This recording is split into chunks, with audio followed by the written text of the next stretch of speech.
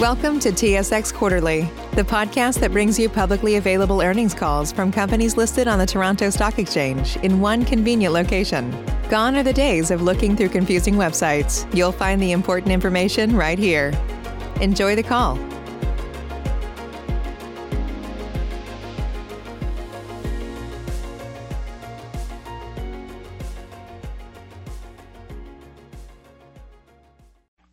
Good morning, ladies and gentlemen. Welcome to RF Capital's first quarter 2021 results conference call. I would now like to turn the meeting over to Mr. Rocco Colella, Managing Director, Investor Relations. Please go ahead, Mr. Colella. Thank you, operator. Good morning, everyone, and thanks for joining us today. Welcome to our first quarter 2021 earnings conference call. If you have questions following this call, please reach out to Investor Relations. Please see my contact information at the end of our earnings release. Before we get started, I would like to remind you that this call is being webcast and available for subsequent replay. Today's remarks may contain forward-looking information, and actual results could differ materially. Forward-looking information is subject to many risks and uncertainties. Certain factors or assumptions applied in the forward-looking information can be found in our latest AIF and MD&A. These documents are available on our website and at sedar.com. This morning, on the call, is our President and CEO, Kish Kapoor, and our CFO, Tim Wilson. Kish will provide opening remarks relating to the progress we continue to make in our transformational reset and other key takeaways from the most recent quarter. Tim will then cover financial results, and Kish will end with closing remarks, following which we will open the call to questions from analysts. I will now turn the call over to Kish. Thanks, Rocco. Good morning, everyone. Thanks for joining us. We hope that in spite of the global health challenges and current lockdowns, you had a chance to celebrate Mother's Day. It is these precious moments with the powerful women in our lives, celebrating the strength of our community and family bonds, that remind us of what matters most. At our own firm, we pause to celebrate not only Mother's Day, but also the progress of our business. During Q1, we moved with purpose, invested in our capabilities, supported our advisors and their clients, and along the way, posted strong financial results. With each step, we're inspiring confidence and building growth momentum for the long term. Some notable successes in Q1 include AUA being the highest in our firm's 17-year history at $33 billion, up $2 billion in the quarter, leading to record fee-based revenue of nearly $58 million, and adjusted EBITDA at Richardson Wealth, the foundational centerpiece of our growth strategy, reaching $14.1 million for the first quarter, the highest in 7 years, and 23% above last year. While market appreciation was a key driver, almost half of the AUA increase came from advisors attracting new assets. What excites me about these results is that our advisors, the crown jewels of our business, are setting personal best performances month after month, and they're drawing more high net worth clients to our firm than ever before. This momentum is also drawing attention from talented advisors who want to join our firm. Our recruiting pipeline is the best it's ever been, thanks to the addition of Dean Manjuras to an already talented corporate development team that includes Mike Ankers, JP Jansen, Paul Landry, and all our branch managers. While we expect many to join us this summer, we welcome to our growing family those that have joined us since we announced our transaction last fall, including David Chipman, Ted Evans, Francois Fillon, Francois Normando, Li Yu, Louise Saleh, and Liz Sawaya. These are all strong indicators of future performance, especially as they come just 6 months after our consolidation of the ownership of Richardson Wealth. Building on this success, we spent much of the quarter defining a bold and ambitious strategy to become the brand of choice for our Canada's top advisors and their high net worth clients. We recently unveiled that strategy internally in 12 virtual town hall meetings and countless one-on-one meetings. 94% of our advisors and employees indicated that they're excited to be a part of that journey. We know we must prove that we can deliver, and we will. To reduce execution risk, we've attracted considerable talent to our board and leadership team. We added 5 independent board members. These talented and sought-after directors include David Leith, Natalie Bernier, Vincent Duhamel, Jane Mowat, and Sandy Riley. These directors, and indeed all of the company's director nominees, are highly accomplished leaders and bring a depth of expertise, diverse views, and a strong desire to be fully engaged in helping us create meaningful value for our shareholders, clients, and advisors. We also devoted time to strengthening our leadership team and redesigning our organizational structure so that we can better support our advisors and execute on our growth strategy. New leaders include Tim Wilson, Dean Manjuris, and Julie Burnham. With each addition, we're increasing the probability of success. Another growth accelerator is striking the right strategic partnerships, and we have a number of them in play. We're working with a preeminent global managed consulting firm to reinforce our strategy by leveraging their deep expertise in wealth management and large-scale organizational transformation. Our partnerships with Cormark and Bloom Burton have been paying dividends. Jamie Price, our thought leader in this space, tells me our deal flow is up significantly year over year, and by significantly, I mean that we participate in 277% more deals than in Q1 of last year. Our Sarah Widmeyer, Jeff Ray, and David Rubin will be announcing new partnerships in insurance in the coming weeks to further accelerate growth, including forming direct relationships with insurance companies as opposed to through third-party master general agencies. And of course, we will be continuously exploring the landscape of further partnerships that enhance our capabilities or deliver, with significant input of our advisors, digital tools and latest technology that will make it easier for advisors to thrive at Richardson Wealth. And our momentum doesn't stop there. This past quarter, a Great Place to Work, the global authority on workplace culture, once again recognized us as one of Canada's best workplaces. More recently, they also recognized us as a best workplace for women. To further strengthen our high-performing, advisor-centric entrepreneurial culture, our people, led by Lynn Brijak and Jasmine Aris, partner with Achievers, an industry expert in the power of recognition, to give everyone across the firm the tools to publicly recognize one another's accomplishments and milestones and keep building on our strong momentum. Speaking of recognition, we're proud that Doug Mayer, Director, Wealth Management and Investment Advisor in our Calgary office, was appointed to the Alberta Securities Commission for a 3-year term. Doug is a highly accomplished professional and is recognized as industry champion in the province of Alberta.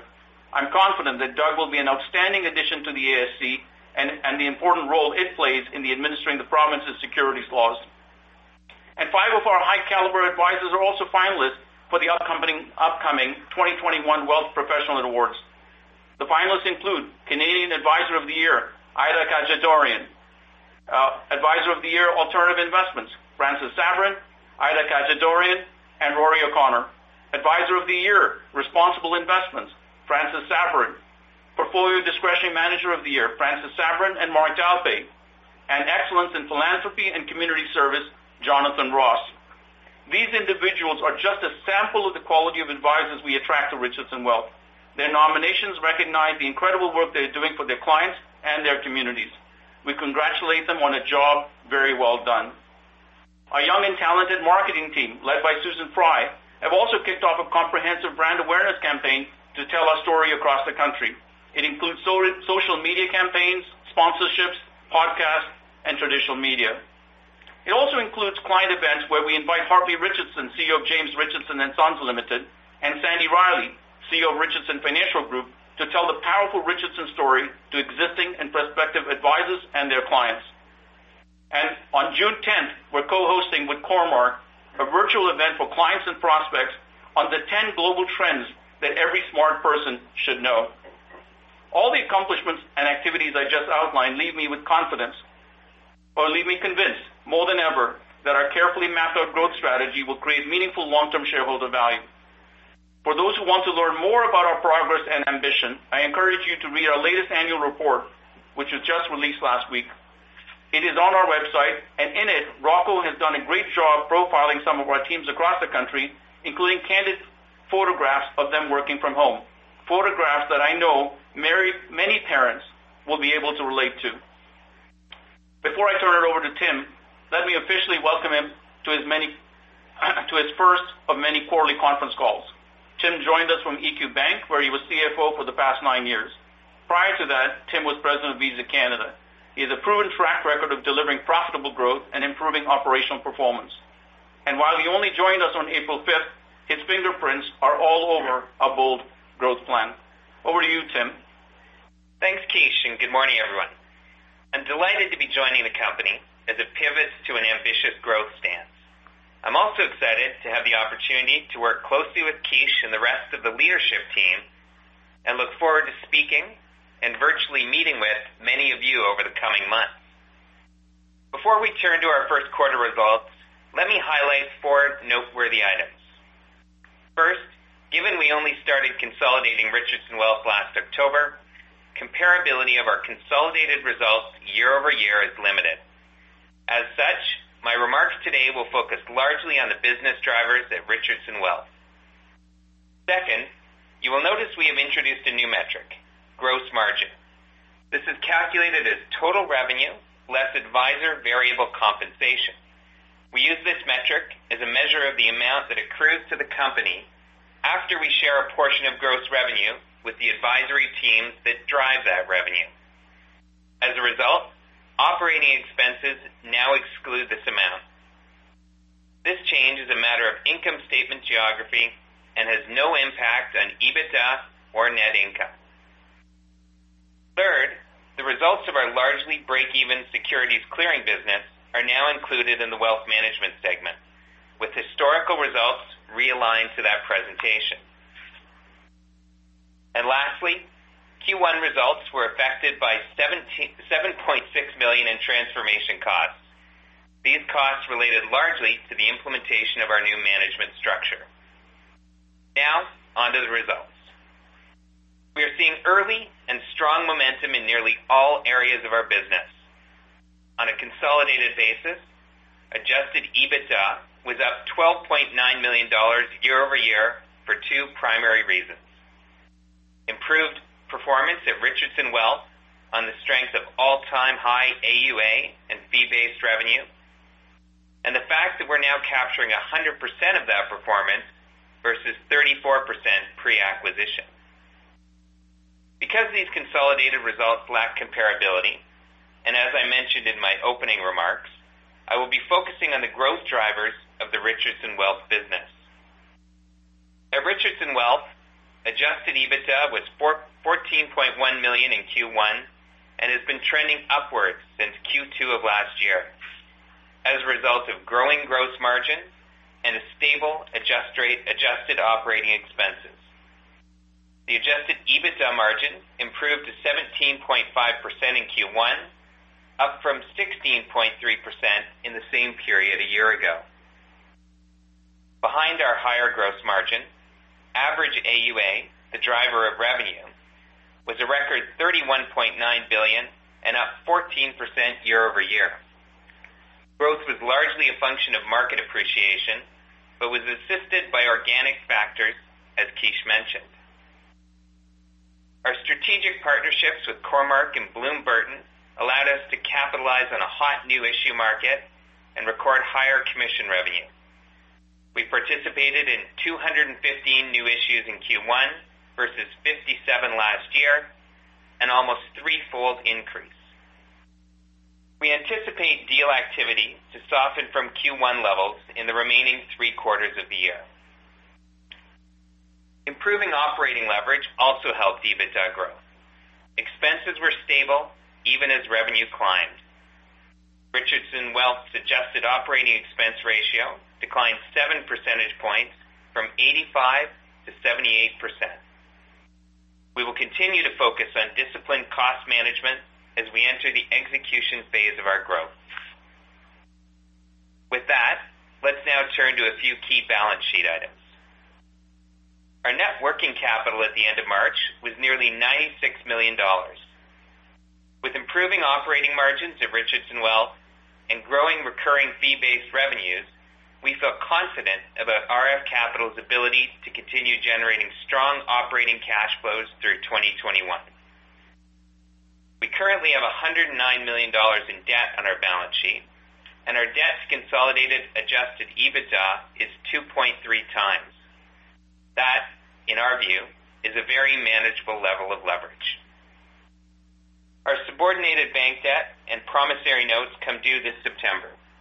We intend to renegotiate our subordinated debt and may look to increase its size to support strategic investments. That said, our overall appetite for leverage remains low. Looking out over the remainder of 2021, we anticipate revenue from continued AUA growth to be offset by slightly lower new issue commissions, and as a result, to realize stable EBITDA throughout the year, subject, of course, to broad market conditions. Thank you to all my team and to my colleagues for your hard work and support during my first quarter as CFO. I look forward to many more to come. Now I'll turn it over to Kish for closing remarks. Thanks, Tim. To quote one of my favorite serial entrepreneurs, Richard Branson, if your dreams don't scare you, they are too small. Our growth strategy is bold and audacious, but I believe the opportunities are achievable. We have accomplished so much even before implementing our new growth strategy. Each important step we take from here will just build on that momentum. Each step will help us become the brand of choice for Canada's top advisors and their high net worth clients. We look forward to sharing the details of our strategic plan at our upcoming AGM on May 26th. So please mark that in your calendars. And before I turn the call back to Rocco, I would like to acknowledge the enormous contributions of Andrew Marsh and Elliot Muchnick, who left us this quarter for personal reasons. We couldn't have got here without them. Andrew was with us for 17 years, including 11 as CEO of Richardson Wealth. He will continue to serve as an ambassador of Richardson Wealth as a significant and supportive shareholder. Elliot was Richardson Wealth CFO for 14 years. He built a strong finance organization and guided the firm through multiple transactions. I would also like to thank Ben Scholten for his outstanding service as Head of Human Resources, Interim CFO, and Head of Clearing Operations, as he steps into a consulting role in our newly created Growth and Enablement Office, which includes embedded support from our strategic advisor partner. Please continue to be well and stay safe, and take every opportunity to say thank you to our heroic frontline workers and public health authorities. Without them, our road back to any sense of normalcy would be infinitely harder. I will now turn the call back to Rocco. Thanks, Kish. That concludes our formal remarks this morning. Operator, we are now ready to open the call to questions from analysts. Certainly, thank you. Please press star 1 at this time if you have a question.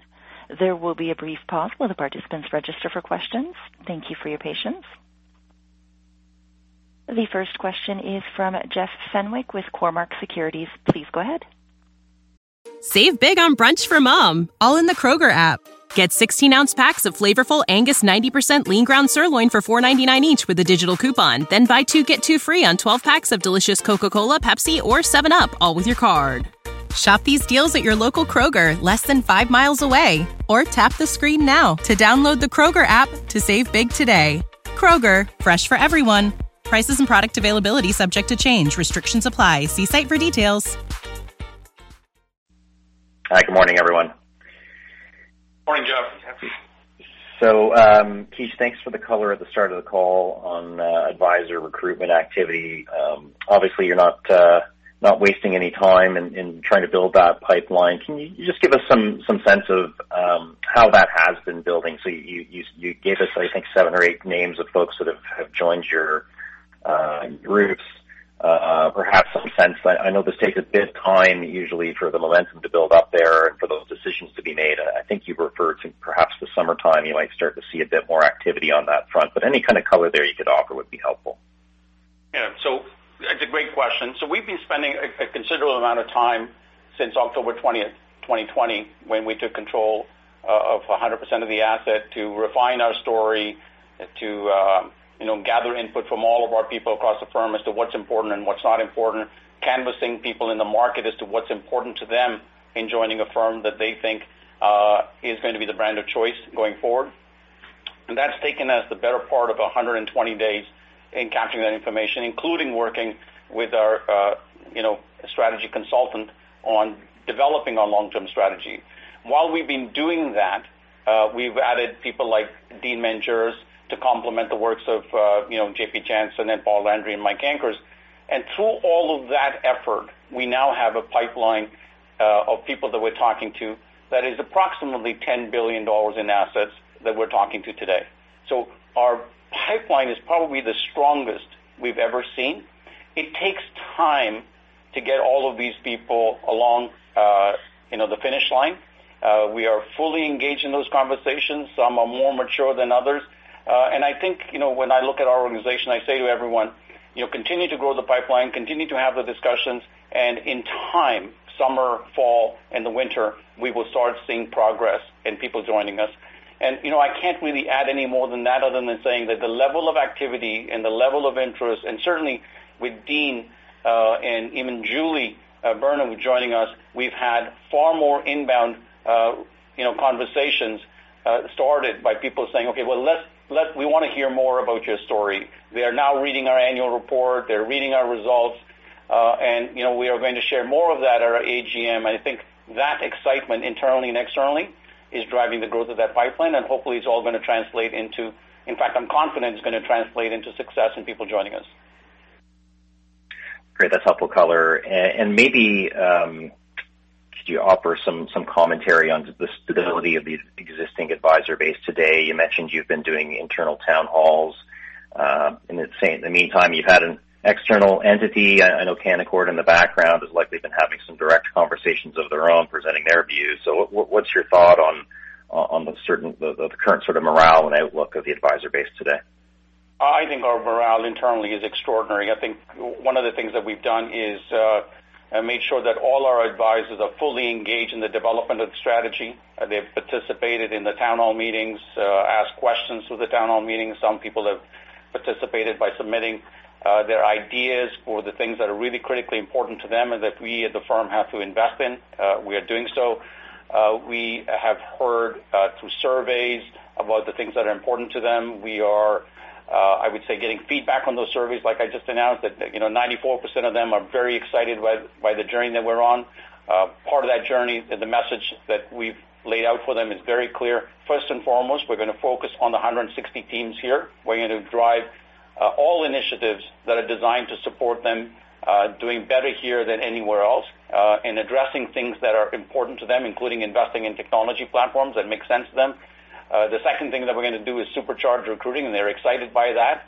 And the third thing is that we'll look at acquisitions on an opportunistic basis. So they get our strategy, they understand our strategy, they participate in discussions, and I'm probably more engaged with them than we've ever been. In fact, I would say all our directors have reached out and spoken to at least five advisors and got their input on what matters most to them. So I would, hazard to guess that our level of engagement is extremely high. The feedback and morale, in my view, is also extraordinarily high. That doesn't mean that from time to time we won't have one or two people that might be disappointed and for personal reasons or otherwise choose to go someplace else. But I have no doubt in my mind that all the people that are here because they chose to be here in the last transaction. They chose to bet on a firm that is intent on building something for the long term. And certainly, we built a firm that they asked us to build. They wanted us to make sure that we had a strong sponsor in the Richardson brand. So we're doing every single thing that we asked of them. Are we there in solving all of their issues? No. Are we intent on solving them? Are we marshaling the resources to do that, prioritizing them? Absolutely. Great, thanks for that. And then you did call out some transformation charges that impacted the quarter here. I'm guessing there's a component that's the cost of working with the consultant to build the strategic plan and perhaps some severance. Anything else in those numbers, and is it going to continue at about that level for another quarter or two, or what's your expectation on that front? Well, first of all, I think you're right that those are the two components to that set aside. We expect very low amounts to continue in transaction transformation costs. The bulk of that is here. There will be some. We are embedding the consultant in our organization for the next 6 months, and so you're going to see some of those costs to make sure that we are executing against that strategy. But they're not going to be of this size. Tim, you want to add anything to that? Yeah, I'd say, Jeff, the one other component is as we move through the year and think about restructuring our insurance operations, as Kish mentioned, we may have a charge related to that, but it's a one-time event that we will likely see in Q2 of this year. But even the insurance one, we will have a one-time charge, but the recurring revenues that come from that one-time charge are three times that one-time charge. So.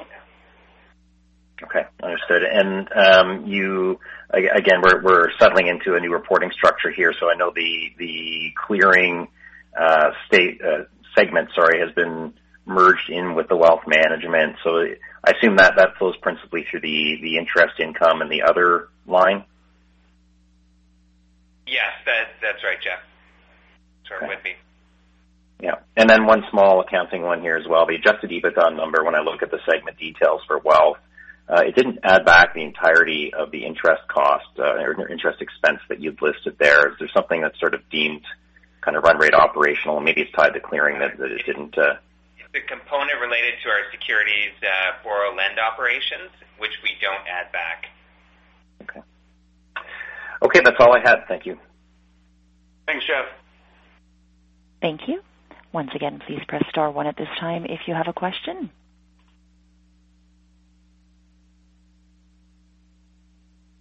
There are no further questions registered at this time, so I will turn the meeting back over to Mr. Kalila. Thank you all for joining us today. As always, feel free to reach out to Investor Relations if you have any further questions. Have a good day. Thank you. The conference has now ended. Please disconnect your lines at this time, and we thank you for your participation. Save big on brunch for mom, all in the Kroger app. Get 16-ounce packs of flavorful Angus 90% lean ground sirloin for $4.99 each with a digital coupon. Then buy 2, get 2 free on 12 packs of delicious Coca-Cola, Pepsi, or 7-Up, all with your card. Shop these deals at your local Kroger, less than 5 miles away. Or tap the screen now to download the Kroger app to save big today. Kroger, fresh for everyone. Prices and product availability subject to change. Restrictions apply. See site for details.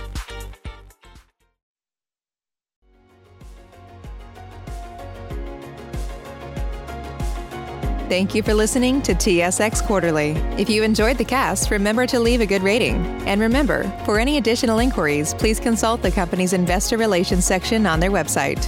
See you next time.